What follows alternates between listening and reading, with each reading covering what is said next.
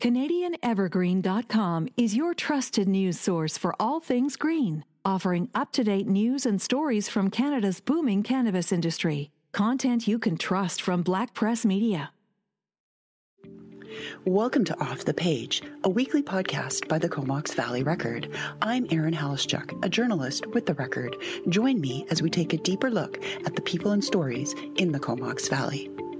So Hollie Ha is a second-generation Chinese-Canadian who is on the journey of learning and connecting more deeply with her heritage and her family. She is the host of the Holding Heritage podcast, focusing on refugee stories, family relationships, and bridging generational gap while keeping the understanding and appreciation of Chinese-Vietnamese heritage in North America.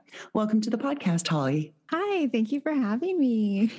So both of your parents were born and raised in Vietnam, and you were born in Canada. Mm-hmm. What are some of your memories growing up here in the Comox Valley? And can you just tell us a little bit about your parents' journey and how they decided to move to specifically Vancouver Island? Oh, I've got lots of memories growing up in the Comox Valley, of course. I guess I'll start with my parents. They grew up both in North Vietnam. So my mom was from Hanoi, more of like a city girl. And then my dad was from more of a rural neighborhood in like the northern tip. And so they grew up there until they were about 13. And that's when the refugee, like the boat people crisis kind of happened.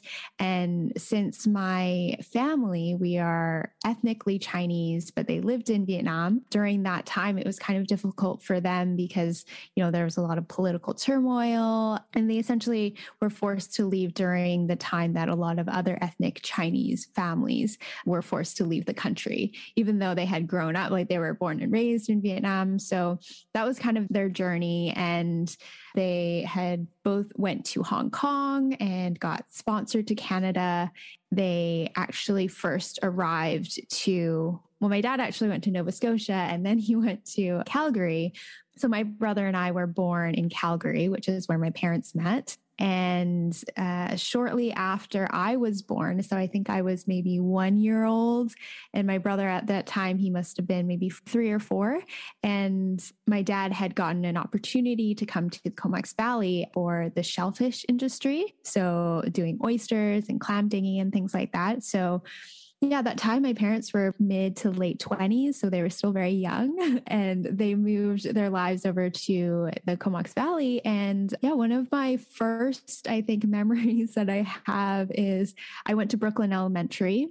And since my brother was 3 years older than me, he kind of started there. And when we were both there together, we were the only Asian kids in the whole school. And it was a very small school. But yeah, I remember that kind of being a little bit jarring, I guess. But I was young and I didn't really, understand what was going on. I actually then switched schools to Valley View because there were more Asian kids there. But yeah, I loved growing up in the Comox Valley, but I always loved kind of the freedom of the community here. You could just go out all day and walk around with your friends. And I loved all the friends that I had, and everyone was just so kind. Probably something that I know your podcast does really well is for those who haven't had the same lived experience, at least it provides a little bit of a glimpse of what it was like for those who had to move to a completely new part of the world. How do you think your parents' experience had an effect on you growing up? I mean, that's a great question. And it's one that I've been exploring a lot in the past couple of years. And quite honestly, when I was young, I think a lot of maybe my own internal struggle while growing up, especially like in school and kind of wanting to be more like the people I saw on TV and stuff, I was never really curious. I just knew that they were from Vietnam and I didn't really know much else. Growing up, I think since my family, they kept, obviously so much of their culture. They brought both Vietnamese and Chinese, like we eat Vietnamese and Chinese food. They speak both languages. We, do all of the traditional celebrations and things like that. But when I was younger, it was more just kind of going through the motions. They would tell me this is what we do. But I wasn't really curious beyond that point. So it's only now that I've gotten older that I realize how it has affected me. And I love it now, but in hindsight, it was a little bit more like, oh, well, I feel a little bit different. And it was maybe a little confusing, but I think that's really common for, second generation kids. It's kind of just navigating this strange, like at home life versus how do I function when I'm at school and when I'm watching TV and doing all these other things. You talked a little bit in one of the episodes of your podcast, I believe it was with your best friend growing up, and how it sounded sort of similar to what you mentioned about when you're a bit younger, you just accept your parents for who they are. But as you get a bit older, you really start exploring their story and their history. And you start to realize that your parents are more than just your parents. They were people who experienced the variety of things that life had to throw at them. When did the idea of the podcast really start to come to fruition, or when did you kind of start exploring your parents' story? It was a few years ago. Like I mentioned before, when I was younger, it wasn't really something that I was really passionate about. It felt like just a very small part of who I was. And I worked in the music industry for a while, and I studied music, and I loved music all growing up. And so it was kind of while I was working in the music industry and also just getting into podcasting as a consumer, listening to podcasts. I loved it so much because, on my way to work or on transit, even if I didn't know who the guest was, I found myself at the end of every episode feeling like I could relate to some sort of aspect of their journey or how they grew up or how they felt. And I loved that so much. It just started as being a bit more curious about like, oh, I've actually never looked into what the boat people refugee were. Like, what even happened in the war? Why did they have to leave? And I remember just going to the library and looking it up because at that point,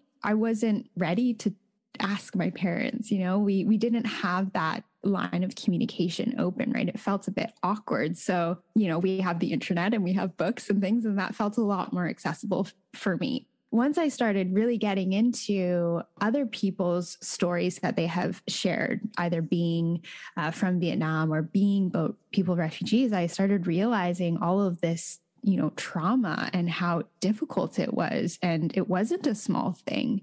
And that kind of sparked my inner emotional self of kind of, wow, my parents have gone all of their lives never talking about what they went through. And like, I wonder how much of a weight that is on them. And so it began to be this little curiosity. There were lots of things that my parents, would insist upon, or the way that they raised me. And at the time it was confusing because it was either, well, other people's parents aren't like this and they don't do that. And why are you so strict? Or why do you have all of these different rules? So learning about the processes through some other people's stories, it helps me be able to, I guess, put myself a bit more into their shoes and kind of realize, oh, okay, like maybe this is why they do the things that they do, or they act the way that they do. And so I think that naturally progressed into wanting to open up conversation with them. And once I did, I really just started recording the conversations on my phone. But then later on down the road, it was just like, wow, well, this would be a really cool thing to share, because I hadn't ever seen or heard any other podcast or audio platform that was sharing these really like raw stories. And that's kind of how it started. And you've been doing it for about a year now. What has the feedback been like to the podcast?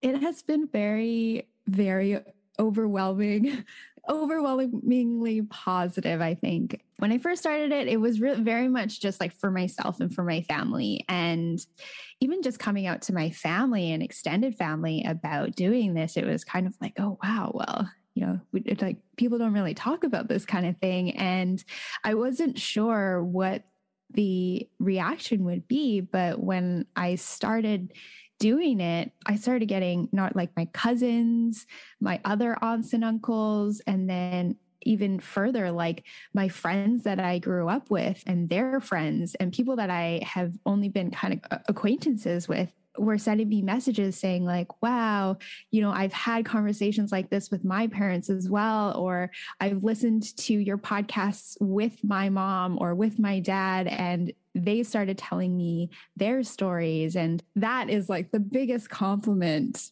that I can have, because that's really what I want. I just want to encourage other people to have these conversations with their families and make these connections. And I think it's been really, really positive. And lots of people have, just told me sometimes it's just awkward and you don't know how to start the conversation with your parents, right? So hopefully listening to the podcast can maybe offer an easier way to connect that is a little bit less pressure. Why spend hours searching dealerships, comparing makes and models? Find the best of BC's inventory in one place, todaysdrive.com. You'll have access to inventory across BC, where you can easily find a vehicle that fits your needs and gets you where you need to go in comfort. Get in the driver's seat. Don't miss out on the many options we have available for you. Powered by Black Press Media, todaysdrive.com connects you with exclusive new and used car deals. In some of your episodes, you talk a little bit about encouraging the 1.5 plus generation in Asian North Americans. Can you tell me a little bit about what that is for those who might not be familiar with that term? So I'm sure many people, they say like first generation, and usually that refers to people who have come to a new country when they're adults, right, to start new lives.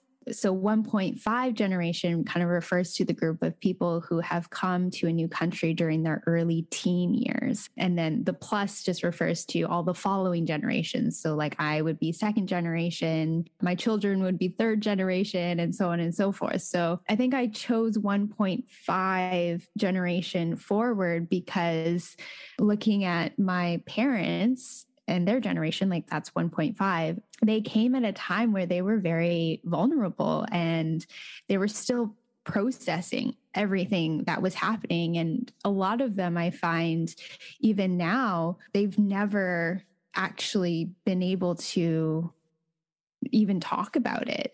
And so, talking with them sometimes about it, they're vocalizing things that they've never even thought about before.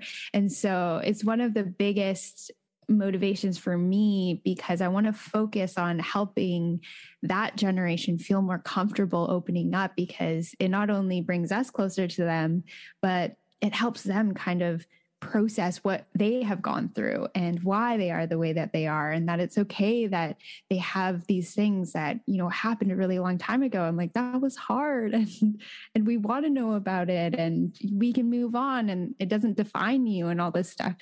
One thing that I find a lot too is they'll kind of discount a lot of it, right? Like, oh, wasn't that hard? It was fine. Or, other people had it worse type of thing. It's like this delicate kind of balance when you're talking to them to try to figure out where they're at emotionally with it. And important, obviously, not to push them through it, because I think eventually, very similar to just therapy, like the more that you talk about it and the more that you have space to vocalize your feelings, the more that you can actually figure out what's going on. Yeah, it's a long process, I think. Coming specifically to the Comox Valley and how it is primarily a Caucasian community, how do you think that really has an effect on immigrants in general coming to the Comox Valley? And has that changed at all? Well, I definitely see a change in terms of population. Like even just since my brother and I went to Brooklyn Elementary, like there's so many different cultures and ethnicities here. And I love seeing that. And my mom and dad, they have also really, really noticed that, because they came here when they were very young. And there was a community of, the same kind of Chinese Vietnamese people, which I'm really grateful for, because my parents were able to have that support system. I think that now, in my experience, I have seen a lot more diversity, which is great. And I guess really all I could say is I hope that immigrants that come here, or newcomers who are coming to our communities, can feel more welcoming, like that they can look around the communities, whether it's that they're going to school or they're going to places where they're applying for jobs and things like that. And they can see more people who either look like them, who they can relate to. Because I think maybe that was one of the things that was difficult for me. And I know my parents growing up, because it feels a little bit isolating. Not that people aren't kind, but there's just a sort of intangible connection that you get when you see other people of your culture, like this understanding that you have. So I hope that especially young kids, I hope that they can learn to embrace their culture and their heritage maybe a bit earlier than I did, or feel like the Comox Valley is a safe place to do that. It's been wonderful to chat with you. Thank you so much for taking the time. Thank you. Thank you for having me. That's this edition of Off the Page, produced by the Comox Valley Record. Thank you for joining us. If you have suggestions for topics or guests, we would like to hear from you. Email us at offthepage@comoxvalleyrecord.com. From the latest community news to informative, entertaining reads for travelers and the cannabis curious, just visit your local Black Press Media community newspaper website to sign up today.